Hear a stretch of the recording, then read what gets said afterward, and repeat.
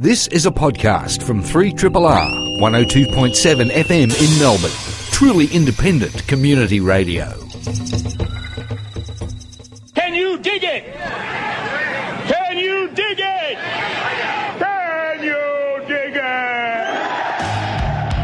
Oh, wow! Don't they know it's the end of the world? Do you want that more dramatic or like sort of understated or what? This is a land that prays for a hero. The humor of the entire situation suddenly gave way to a run for survival. You are listening to Greening the Apocalypse on Triple R 102.7 FM.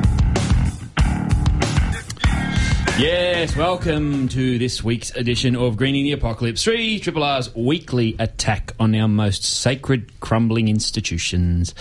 Tonight on Greening the Apocalypse, we will be talking about mushrooms with Alison Poulier. Those mysterious yet amazing little things that provide food and medicine across the globe. She will be chatting to us about their culinary uses and foraging and all manner of things in a little while, so stay tuned. As always, co-conspirator, the undisputed king of gumboot German minimalist dance music, and utterly excellent fellow, let's face it, he's a fun guy. Oh. Adam Grubb. No pun left unturned. No, we spent that early, hey? Yeah. Good to get it out of the way. Might as well. Yeah. Indeedy. And greetings again. Hitting a hat-trick in the rotating seat.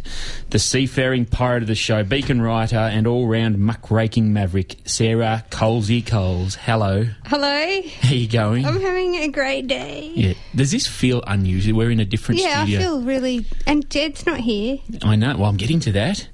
This is unprecedented. We welcome to the show this evening the fellow who stepped up to be regular panellist, Jed McCartney's action stunt double, fellow cycling tragic and all-round excellent type, Brendan Beeston. How are you? I'm well, thank you very much, Bushy. Indeed. How's the seat feel? It feels the same as it does on a graveyard, because this is our graveyard studio. Excellent. So it's very good. You're an accomplished graveyarder. Yeah. A few years involved in Triple R? A few years involved in Triple R. Occasional graveyarder. Awesome. About once a month or even less. Yeah. It's, okay. Yeah. So clocking a dozen or so a year? Nah, less than that. 10 maybe. 10. Yeah. Groovy. Each week we like to kick off and chat about what we've been looking at. And would one of you two dudes like to go first? Okay. Go. Colesy. I've been looking at an article in Orion magazine. It's called Dirt First. It's by Kristen Olsen, who is the author of a book, The Soil Will Save Us. And it's about something I hadn't heard of, but perhaps you two have heard of this. It's an article profiling Rick Haney, US Department of Agriculture soil scientist, who invented the Haney test. Do either of you know what that is? No. Never heard of it. Do tell. Okay, Bring it. The standard soil test, developed 60 years ago, focuses only on the chemical properties of soil. Mm-hmm. Haney began developing his test in the early 1990s to focus instead on the soil's biology. Mm-hmm. Based on the vigour of the microscopic community in a farmer's soil, his recommendations usually call for less than what the farmer hears elsewhere. So he's making farmers think twice about applying so much nitrogen fertiliser, basically. But so he did a PhD and he started questioning the wisdom of the standard soil test, and so he could see that synthetic fertilisers were being embraced by farmers who saw them as a quick path to productivity. The standard test determines how much nitrogen, potassium and phosphorus a soil sample contains, but that didn't make sense to him because he said it's not about single molecules. Soil health's about complex systems. Mm-hmm. Yep. So he develops a different type of test, which is quite cool, where you dry a soil sample to suspend the microorganisms' activity.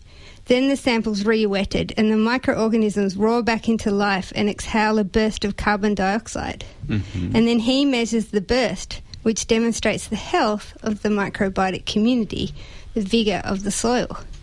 Then he uses more water and weak acids, akin to those in plant exudates, to extract the nitrogen in the sample. The standard soil test measures only inorganic nitrogen, whereas this, so that's the one in fertilisers, whereas this test measures the one that plants can use immediately. It ignores, so the standard test ignores organic nitrogen, but his test doesn't. So the Haney test is more time-consuming and a bit costly, but it reveals to farmers how much total nitrogen is already in the soil and helps them to slash expensive chemical fertilisers. So saving in one spot becomes, yeah. I mean, I know that you guys would be like, I don't even use nitrogen fertiliser or whatever, but the majority of the world does. So I think maybe something that appeals to more mainstream farmers as a way of reducing those things is a good step. Mm-hmm. It sounded a little similar. I was pretty lucky last year. I went over to New Zealand and stayed at the Coanga Institute for a bit, and the lady there, Kay Baxter, and she took us out into a paddock and was doing a soil test that involved cutting down in like in the 200 millimetre by 200 millimetre square on the surface, but going down in 200 and 300 and 400 millimetre increments, and doing all these sorts of things like the soil crumble test and like root depth to plant above soil and things like that, and then getting very specific volumes and counting the worm numbers in that. Yeah. And I don't know if it was the Haney test. That doesn't ring a bell, but it was kind of a much simplified test designed for people in the third world who couldn't necessarily go out and buy something, but once they had a piece of, paper or whatever in front of them that could walk them through it, and that would let them know things like soil carbon presence, the shade of pink in the little rhizomes and things. Yeah. All sorts of stuff. Oh, that tells you how much nitrogen there is. I don't think you could do that without lab equipment. But you can actually, for about $200, you get yourself a microscope where you can look into the micro world and see all the crazy creatures that live in there. I lend mine out to a friend who teaches kids at school, and they get so blown away by it. They're like, so how much do these cost, miss? And it's like, but that's less than a TV. Because it is crazy. Every handful is like billions of life forms.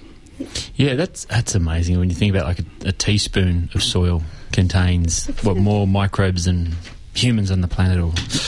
Awesome. It says that in here. A single teaspoon of healthy soil holds billions of soil microorganisms, including bacteria, fungi, and other tiny life forms. Brilliant. Do you want me to go next, Dag? Go for it. All right. I stumbled across this thing by accident the other night. Me and the young fella Shrubby we're pretty keen to watch The Gourmet Farmer on SBS the other night, but we flicked the telly on early and we watched one of those other sort of cooking shows. And Australia needs more cooking shows. I don't think we've got enough. There's only like 300. But this guy, I can't think of the host's name, Adam Laulio, he was off to Scandinavia, and in the show he prepared some food for morning tea in a hoffice. Right, a home office. I initially thought Hoffice was where David Hasselhoff would get his prostate exam, a Hoff orifice. But I brought the tone down there, didn't I? No, but the Hoffice is great. Okay, so it's a home office, but there's a bit more formality to it. Then there's a lot of benefits to it. So basically, someone puts their hand up and says, I will host a Hoffice. And so they utilise a space that would be otherwise empty during the day. So that's another little funny thing about our work habits, is that we frequently leave our home for hours on end so that we can go out and earn money to pay rent or mortgage on it. Okay, so this keeps you at home. It also brings other people over to your house to set up a home office space, so there's no need to build new office spaces, and it's also free of charge. So if you're a small business that might work sporadically or trade your services sometimes for other services, not necessarily money, this is something that's opened up to you. There is a social interaction, a very definite and defined social interaction. You work with people who become your friends and they can help to motivate you. I personally struggle to keep focus if I'm working on my own at home, because there's always a cup of tea to be made or some washing to be folded or things like that. But I would probably do better at staying focused if there's someone there saying sit down and keep doing your work. There's a greater efficiency because the day has got a planned structure, and there's a little chart on their website. And you basically work in 45-minute bursts, and then you have a 15-minute break. You do 3 of those in the morning, have a 1-hour lunch break, and you do another 3 in the afternoon. It's like Pomodoro technique, but a Scando take on it. Scando. And greetings to all our Scando listeners. I love Scando. And you do shared meals and you do shared break times and things like that. But also, the structure of the day can be bent and adjusted if required by you, the individual. So it's quite formal, but it's you're not locked into it. And if you wanted to have a look at it and perhaps have a look at how you might set up your own Hoffice network, you can go to hoffice.nu, and they've got a really easy-to-use website. I can't handle working with people that sniff. Yeah. I think it drives me crazy. What about those whistly nostril breathers? Yeah.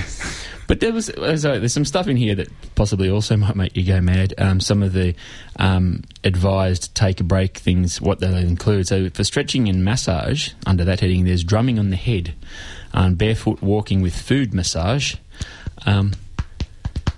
Now, Sarah, did that make you feel relaxed and motivated and calm, or very annoyed? It makes me want to punch Adam. Yeah. See, that I didn't quite get that. I don't feel productive at all. I just feel like Adam just hit me on the head. Right. Rhythmically. What about the cross-legged pantomime inside of a glass ball? What? Yes. Then there's goofy and scientific 7-minute workout, ninja what about just like having a cup of tea? You can do that too, or go for a walk. Yeah. But they just had some stuff here that, has worked for some people before. But, we're not yet. As I say, I saw this, it was mentioned on a cooking show, and that sounds interesting. And then when I had a look, it's really cool. And I thought it was really good. A lot of the stuff we talk about is, changing your work habits so that you feel more efficient in what you're doing. And it's community building, and it's quite social, and it plays to our simpler instincts as a social creature. I thought it was quite good. Remember when that man came on speaking about work habits from the Australia Institute? Australia Institute. And he said that out of all the OECD countries, Denmark works the least, but are efficient. Very efficient. That's what this seems to be saying. So, yeah. Adam. What caught my eye? We're talking about fungi tonight, and I don't know if it will come up, but there's the chance we may fall into a discussion around the psychedelic uses thereof. And I can speak to that topic. Can you really? So hello to all future employers out there. Hello to all past employees. Yeah. A big hello to my current employer. Before you launch yourself into an economic death spiral, and the reason why I thought I'd bring this article up is because there has been a lot of research lately. Like, psychedelics are back in the medical and mainstream almost, at least at the research end of the spectrum. Like, for the first time since the 60s, there's been human trials on these things to deal with post-trauma type stuff and other psychoses, and meta-analysis of populations suggesting that there's a correlation, at least, between mental health and psychedelic use in the past. They're not sure which way the causality lies, whether taking psychedelics makes you sane or people that are more mentally robust tend to take them. But something's going on there. And so this article by Scott Alexander reminds us, it's called Why Were Early Psychedelicists So Weird? That be careful, kids. This is because most famously Timothy Leary, he was the Harvard professor who made well-regarded contributions to psychotherapy and psychometrics. I believe that after he became a psychedelicist and started the psilocybin research project and ended up in jail and fired, he accomplished a spectacular break out of prison. I think he was able to do that because he wrote the psychological test that he then had to take, so he knew how to get himself put into the low security part of the prison. But during his later life, he wrote books that had themes like how hidden circuits of consciousness that would allow us to live in space, including a quantum overmind which could control reality and break the speed of light. Other people like John Lilly, who was one of the early ones, he ended up believing that benevolent and malevolent aliens were locked in a battle to manipulate the Earth's coincidences, and with them, the future of the human species. I often think that. Yeah. And Carrie Mullis, who was a biochemist, who took one of the very large doses of LSD in the 60s, ended up being a global warming and AIDS denialist. But on the other hand, he did believe that he had contracted extraterrestrials in the form of a fluorescent green raccoon. Always it's got to be fluorescent something. Dude. So do be careful, kids. He also notes that, there is a 2011 study which says that a single dose of psilocybin, that's from the Magic Mushies, can permanently increase your personality openness to experience, is the terms they use. And that lasts for the rest of your life. So for better or worse, you will become a more interesting person. All right. Quick look around. I think it all worked out quite well. Excellent. Yes, do exercise caution, kids. We are not glorifying it. We are just talking about it. Yes, indeedy. You are listening to a podcast from Community Radio 3RRR FM in Melbourne, Australia. You are on Greening the Apocalypse on RRR FM, and we are going to be talking fungi tonight. We have on the phone Alison Puleo. She is an ecologist and nature photographer with a passion for all things wild, and in particular, things fungal. She chases the fungi season around the world, dividing her time between the mushroom seasons of Switzerland and here in central Victoria, and you can follow her through the forests with fungi ecology workshops at this time of year. How are you doing, Alison? And thanks for joining us. I'm doing very well, thanks, Adam. And how is this amazing rain? Are you getting some of that down there in Melbourne? I don't know. We are surrounded by soundproofing, so I couldn't tell you. I hope so. You don't know what's going on out there in the real world, are you saying? No, you're the nearest lifeline we have to it. It sounds lovely. Well, I'm up here in Central Vic, and long last, we're getting some real autumn weather. So the rains are coming, and hopefully the fungi will also be coming with them. So you've already been running some workshops, and it has been a dry season. But we'll talk to you about those later.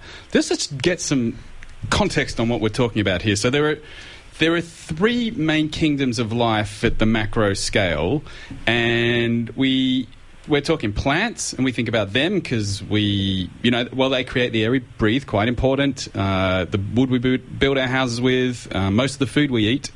And we're pretty conscious of the animal kingdom too, because we are one. And also it includes cats.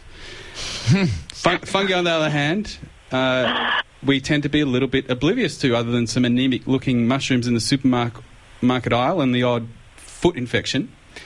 You're spot on. You're absolutely spot on, and maybe a little bit oblivious is an understatement. I think we're largely oblivious to this amazing kingdom of organisms, and as you say, in Australia, we focused on animals, on plants, on fauna and flora. In fact, we call our bit of state legislation to protect them the Fauna and Flora Guarantee. We don't talk about the third F, the fungi, and I guess that's a big part of what I'm trying to do, is to tempt or inspire people to think about this third kingdom of life that is intrinsically interconnected with the other two, with plants and animals. In fact, about 96% of plants and a huge amount of animals live in association with fungi. So that's sort of a big part of what I'm trying to do, is just increase awareness of the role of this third major kingdom, as you suggested. So what ecological role are they playing there? A huge one. So fungi do different things in the environment.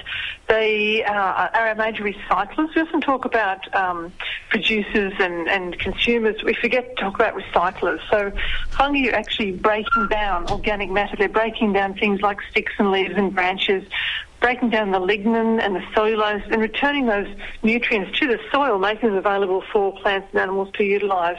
But they also form things that we call mutually beneficial mycorrhizal associations. So myco means fungus, rhizal means root. They actually interconnect with the roots of most plants and help them access water and nutrients. So we tend to walk into the forest and go, oh, there's species X and there's species Y and there's eucalypt and there's some cassia, but we forget that they're actually intrinsically interconnected with fungi in their root systems that actually help them survive. So would they even survive without the fungi? Look, they probably will survive, but they won't have the same resilience and health that if they had the fungi. So what the fungi are actually doing, for example, every eucalypt has fungi intertwined in its root systems, and what those fungi are doing are extending out the root system, increasing their capacity to absorb water, absorb nutrients, by massively increasing the surface area of the root. So, yes, the trees will survive, but nowhere near as well without their fungal partners. So just to clarify that, you're saying as a result of that relationship that a tree can actually reach out beyond the physical edge of its own root system to draw in minerals, water and so forth? You're spot on, Adam. So what the fungus is doing, it's actually forming what we call a sheath, like an ectomycorrhizal is the word. So ecto means external, mycorrhizal means like a fungal root system. It's effectively an extended root system of the tree's root system. So if you can imagine the root system of a tree that then has this additional root system attached to it, that is the fungus, that allows it to access much more water, much more nutrients, and into territories that the root system of the tree alone can't actually access. Hi, Alison. What does the fungi get out of that relationship? Great question. So it's actually, I said it's a mutually beneficial relationship. So in return for all this work that the fungus is doing, the tree gives the fungus a nice feed of sugars that it produces through photosynthesis. So it works both ways. The fungus benefits from the photosynthetic capacity of the tree, and the tree benefits from the fungus by extending out its root system. And the fungus not only extends the root system, but it also protects it from things like pathogens in the soil. And fungus can actually give it things like growth hormones, and it protects it from things that want to eat the roots. It can actually use neurotoxins to kill things that actually want to, destroy the plant's root system. So the fungus and the plant both give each other benefits through this mutually beneficial symbiosis. Yeah, that's just touched on a question that I wanted to ask. Alison, it's Bushy here. I'm somewhat familiar with alleliopathy. That's a function by which some plants will make the soil around them uninhabitable to competition. Is there any way that this two-way relationship, is there any mycorrhizal relationship which will actually be able to protect, not just protect the plant that is its host, but actually to make it very unpleasant for other plants to try and pioneer that area? Another great question, and this is something that's been fairly unresearched in Australia, but certainly they think that fungi have this amazing arsenal or collection of different chemicals that can actually deter other fungi, for example, from invading their space, or other invertebrates from accessing the plant's root system and compromising it or destroying it some way. So, look, I don't have a definitive answer to your great question, but certainly they think that fungi can actually deter other fungi or other invertebrates from accessing the tree's root system that it forms a relationship with. Wow. Yeah, crazy stuff. Wow, it is. It's very Avatar. I just think of that film Avatar. I mean, this is much better than Avatar.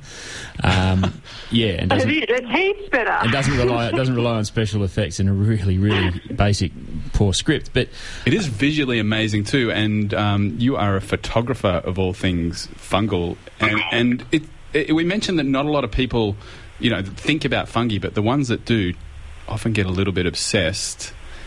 What is that? Is that the beauty of them, or is it like just exploring those hidden spaces? What do you think's going on there?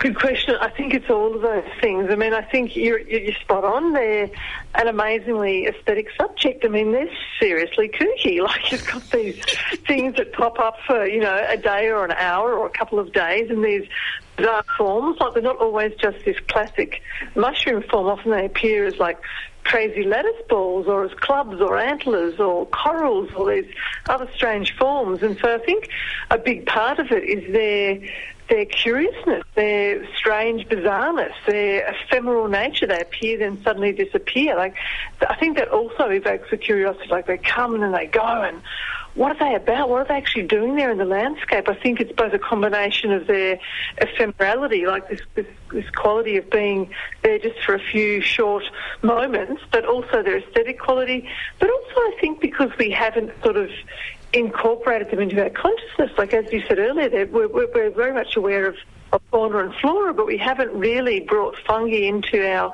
awareness or consciousness. Like, what are they doing? So I think all these reasons combined can create quite an obsessive or passionate interest in fungi, for sure. For me, Alison, it kicked off with going to your workshops about 2 years ago.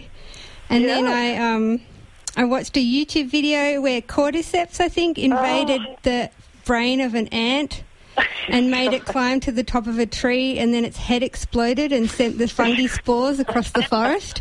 And I thought, I wonder if we could do that to the politicians, like somehow infect them with something that makes them climb high and jump off, or no. But also, since going to your workshops and becoming obsessed with fungi, I accidentally tried to take my Opinel mushroom knife into county court last week. Like, I didn't even realise that I carry it everywhere with me now. And that's a really good habit. So the court security go, do you know you have a knife in your bag? I'm like, I forgot about that.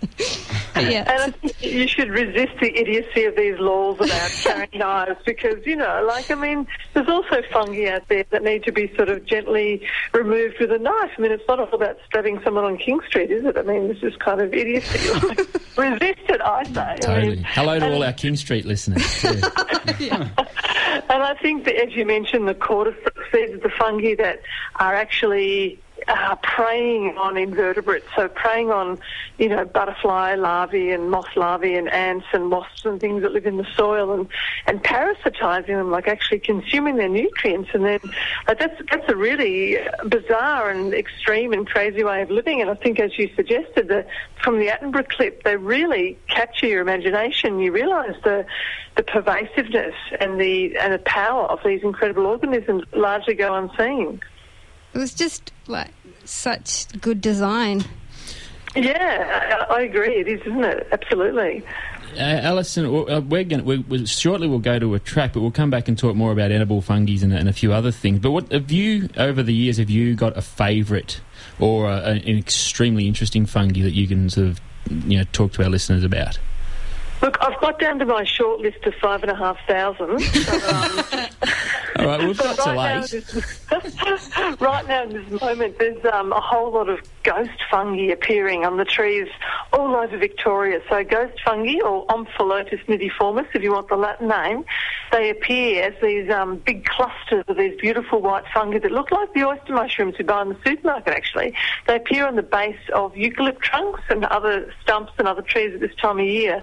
And if you take a forest walk at night, you'll see them glow this amazing kind of... Remember kryptonite? Was that Superman? Do I? I can't remember which one that it was. Was Superman. That was Superman. There you go. And they glow this fantastic kryptonite green. So right this minute, that's sort of up the top of my 5,500 list. Awesome.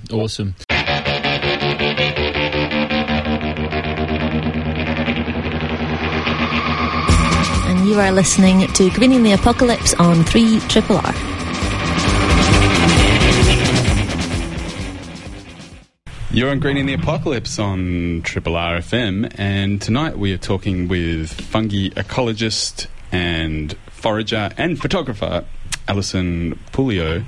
Alison, one thing we realised we neglected to talk about is what the difference is between a mushroom and a fungi more generally. Could you fill us in there? That's a really good question. So a mushroom is just the reproductive part of a fungus. So if you think of a tree and the entirety of the tree with its branches and leaves and roots and everything, and then you've got the flower or the reproductive part, and that's what the fungus is. It's just the reproductive bit.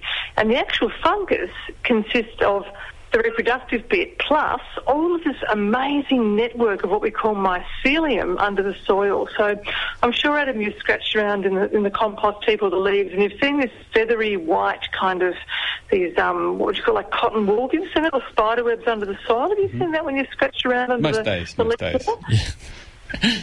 it moves in really quickly on a firewood pile. So once it rains, your firewood pile can start to take it on board. Yeah, Exactly. So that's the actual fungus, or what we call the vegetative part of the fungus. It consists of this wonderful tapestry or matrix or scaffold of these fibres. And when it wants to reproduce, it shoots up its mushroom, or what the scientists call its sporophore, which means its spore-bearing body, which is just that mushroom or that fruit body that we see. So that's the reproductive bit, but the whole fungus is all that bit we see under the soil as well, or we don't often see, I should say, under the soil as well. So, it's a little bit akin to the apple is to the apple tree, the mushroom, or I'm not going to have a go at re-saying what you just said, the spore... Anyway, it's the fruiting body, and like the apple tree, that's generally the bit, if it's edible, the bit that we eat. Exactly. How dangerous is it to go out and forage for mushrooms? Oh, so that's like a bit like asking how long's a piece of string. You know, like if you know what you're looking for, and you know if you're a good observer, and you know what features to look for if you know how to recognise different fungi and what features, such as the nature of the cap and the stipe, which is the stalk, and what colours and textures and shapes and forms they are, then maybe that risk is small. But if you really don't know what you're looking for, then of course there's a risk that you're going to get a poisonous mushroom. And certainly there are lots of poisonings every year in Australia, and the one that causes most poisonings is the one that resembles the classic field mushroom, the white mushroom with the pink or brown gills underneath. Unfortunately, it's got a doppelganger or a lookalike toxic species that people often confuse it with. But fortunately, it only is what we call a gastrointestinal toxin. It just causes food poisoning rather than actually destroying your cells and breaking down your organs and killing you in the process. Yeah. So, that's worth touching on, isn't it? Because sometimes when you talk about food poisoning, sometimes it's just a reaction that your body has, but sometimes getting the wrong mushroom, I mean, that's literally your organs starting to decay, and you're becoming part of that fungal ecology, aren't you? Exactly, Adam, you're spot on. I mean, there's a whole different suite of fungus toxins, and some, like the one that the yellow stainer has, it's sort of up the milder end. You just get a case of, well, it can still be fairly severe food poisoning, but basically once you get that substance out of your body via whatever orifice it wants to come out of, once you've got rid of it, you'll make a full recovery. But then there's other poisons that are much more severe and can actually destroy your liver and kidneys, and you can end up in a very severe situation of requiring dialysis, or even worse, you might not actually recover at all and die from toxins. But so there is this whole suite of different fungal toxins. But I mean, yeah, in terms of the risk, if you stick with a couple of really familiar ones that you know really well, then the risk, of course, is minimised. But you need to know not just the edible ones, but also the toxic doppelganger, the ones that you can confuse them with. So that's the critical part. Alison, I've got European heritage. Is it safer for me? What, in Europe or in Australia? I just mean, am I more... immune? Can I process mushrooms better? Look, I'm not sure that your constitution is all that different. It's more that a lot of continental Europeans have a whole lot more knowledge about fungi, because you've got this long heritage, this old cultural connection with fungi that we don't tend to have unless we're Indigenous Australians. So I'm not sure that it's so much to do with your physiology. So I should keep using the Fungi Map app on my phone to be on the safe side. That's a good start. It's a great app. Could you tell us about the Swiss fungi police? Oh, the fungi police, the Pilzkontrolleur, they're fantastic. I mean, they have to be, seriously, among the kookiest bunch of people you're ever likely to encounter. Like, these are people who spend an inordinate amount of time just getting intimate with mushrooms. They get so intimate with them that you can go along to these folk with a basket full of mushrooms, and they'll pluck out anything that's toxic, that's likely to give you an almighty stomachache, or even worse, put you in the grave, and they'll send you home with a basket full of edible ones. So these guys and women have spent months and years just researching and looking at fungi and getting familiar with them, and they've passed qualifications. Like, they all have to be sort of certified Pilzkontrolleur or mushroom police, and it's this amazing free service where you go along and they can differentiate what you've got as edible fungi or toxic fungi. So it goes to show, I mean, you're lucky to have that European heritage, because perhaps you've got the special gene to become a Pilzkontrolleur. But there's certainly, I think it's just to do with having this very old cultural heritage in connection with fungi that we, as I say, we don't tend to have that in Australia unless you've got, an Aboriginal background. And even then, most of that knowledge now is really pretty much lost, unfortunately. There are, I understand, tens of thousands of species that have never even been catalogued in Australia, and a particular hotspot for that fungal diversity is Central Victoria, and that is where you run your workshops.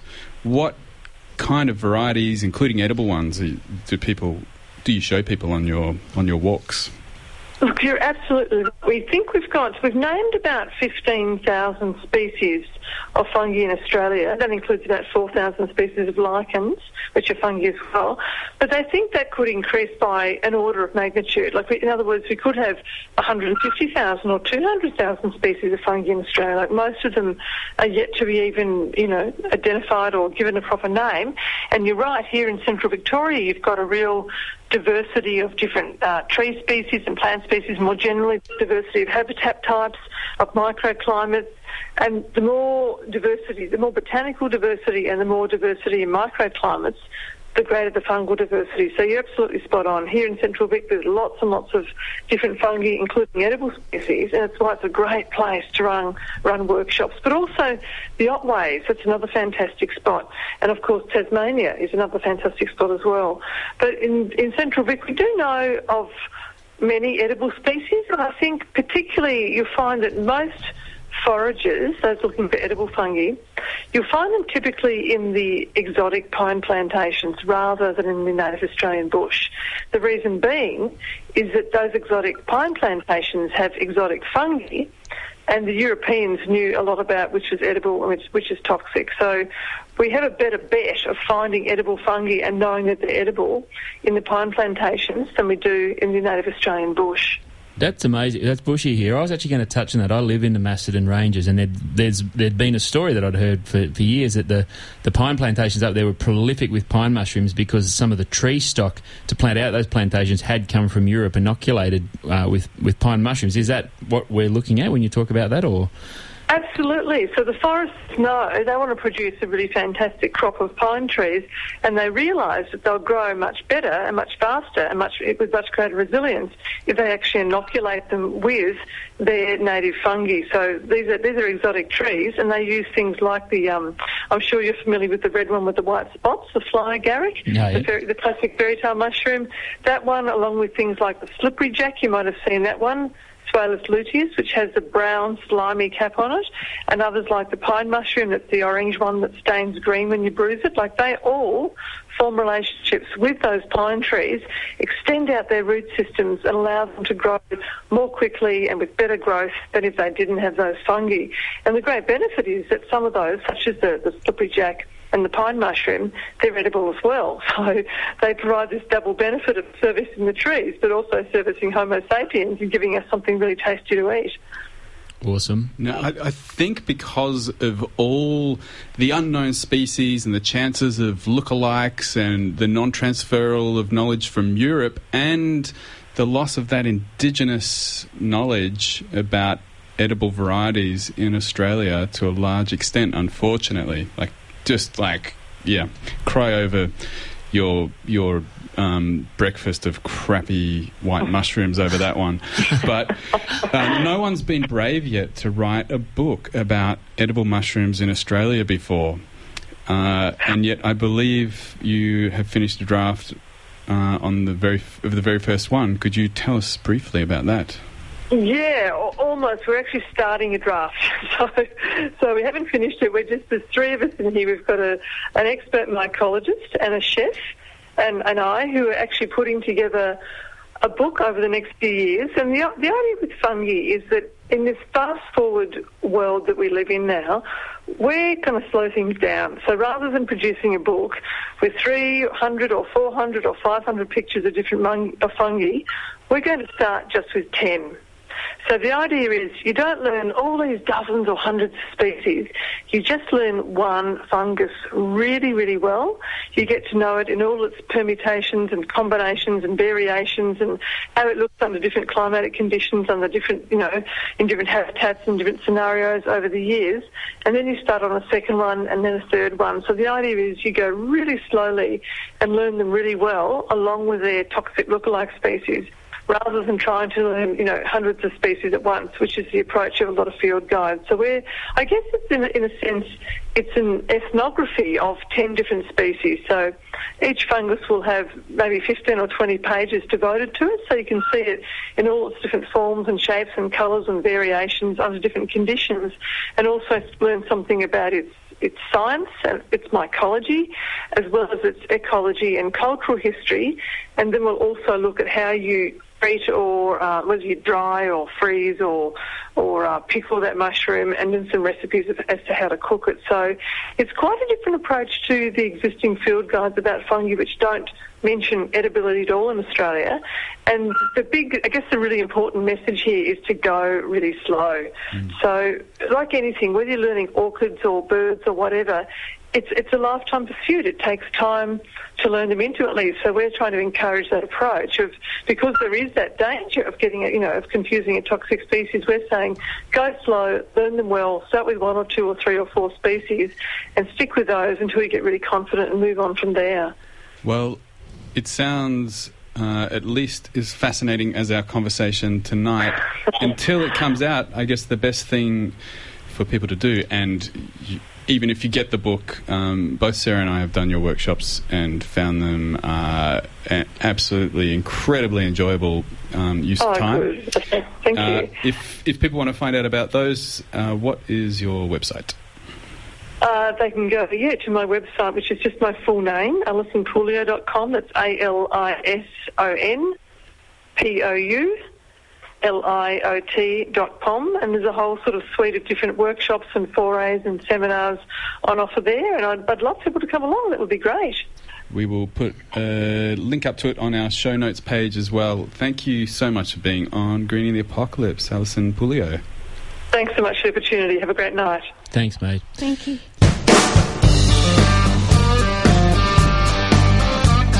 Triple R, not for everyone, for anyone. You are tuned to Triple R. Greening the Apocalypse is the show. We are commencing the wrap-up. Thank you, Brendan, for hitting the buttons in the correct sequence like a champion. That was magical stuff. Colsey, enjoy the island when you get back there. Do not go out in those crazy swells.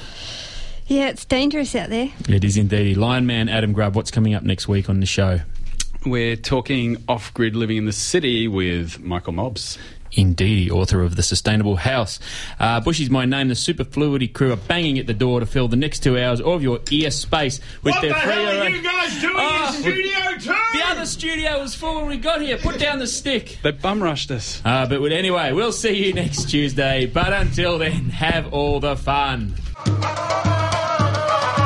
This has been a podcast from 3RRR 102.7 FM in Melbourne. Truly independent community radio. Want to hear more? Check out our website at rrr.org.au.